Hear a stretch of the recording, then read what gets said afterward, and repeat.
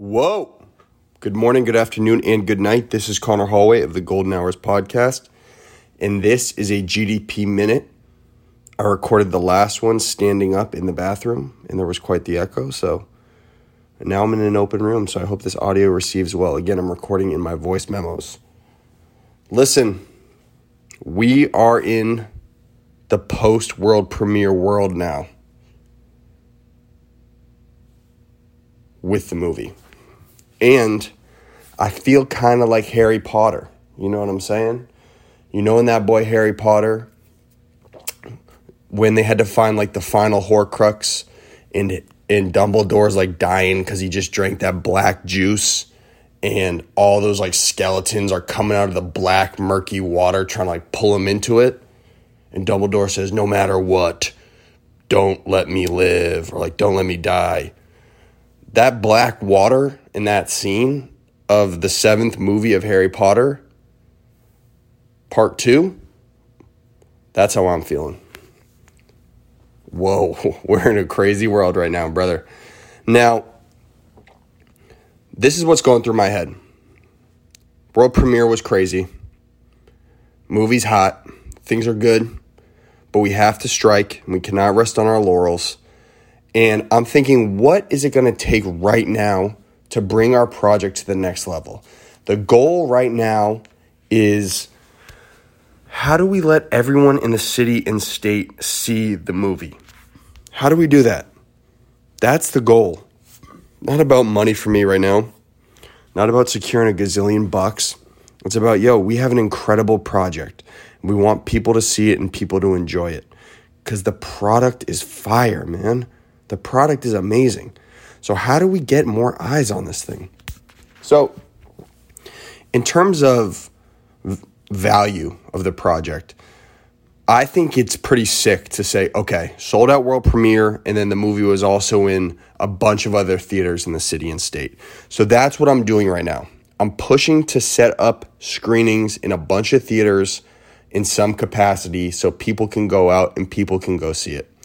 Now, what that means is the situation we're in is a lot of indie theaters have been extremely receptive, but the problem with plucking off individual indie theaters is you have to deliver one file to each of them, while the big theater distributors like a Regal Showcase or AMC, you just have to deliver them one hard drive.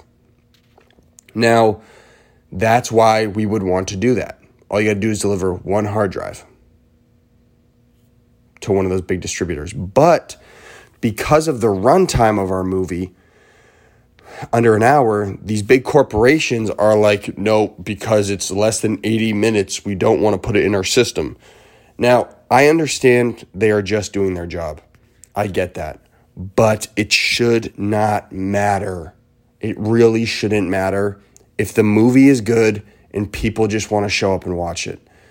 That shouldn't matter. We're in this world where like an hour worth of content is a ton. I personally think an hour is the longest possible movie we could do right now. I mean, unless you want to go see a Marvel movie, wouldn't you guys be like, I would much rather just go see this movie that's an hour than see like The Alpinist, which is 2 hours long? I don't even mean to talk shit right now, but I'm voicing a little bit of frustration because we're not having people hop on because everyone knows like, that movie was sick. We just want people to see it. And because I'm not Big Benji Billions out here and I can't go cut you $1 billion check, I'm getting a lot of attitude. But one day I will be, and one day this won't be as hard. But for right now, we got to hustle through.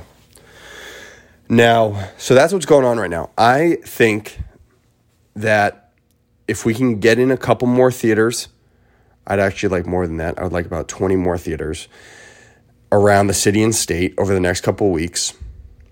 Then over the next couple of weeks, we'll give people a chance to go see it in theaters, and then we'll plan the online release sometime in October.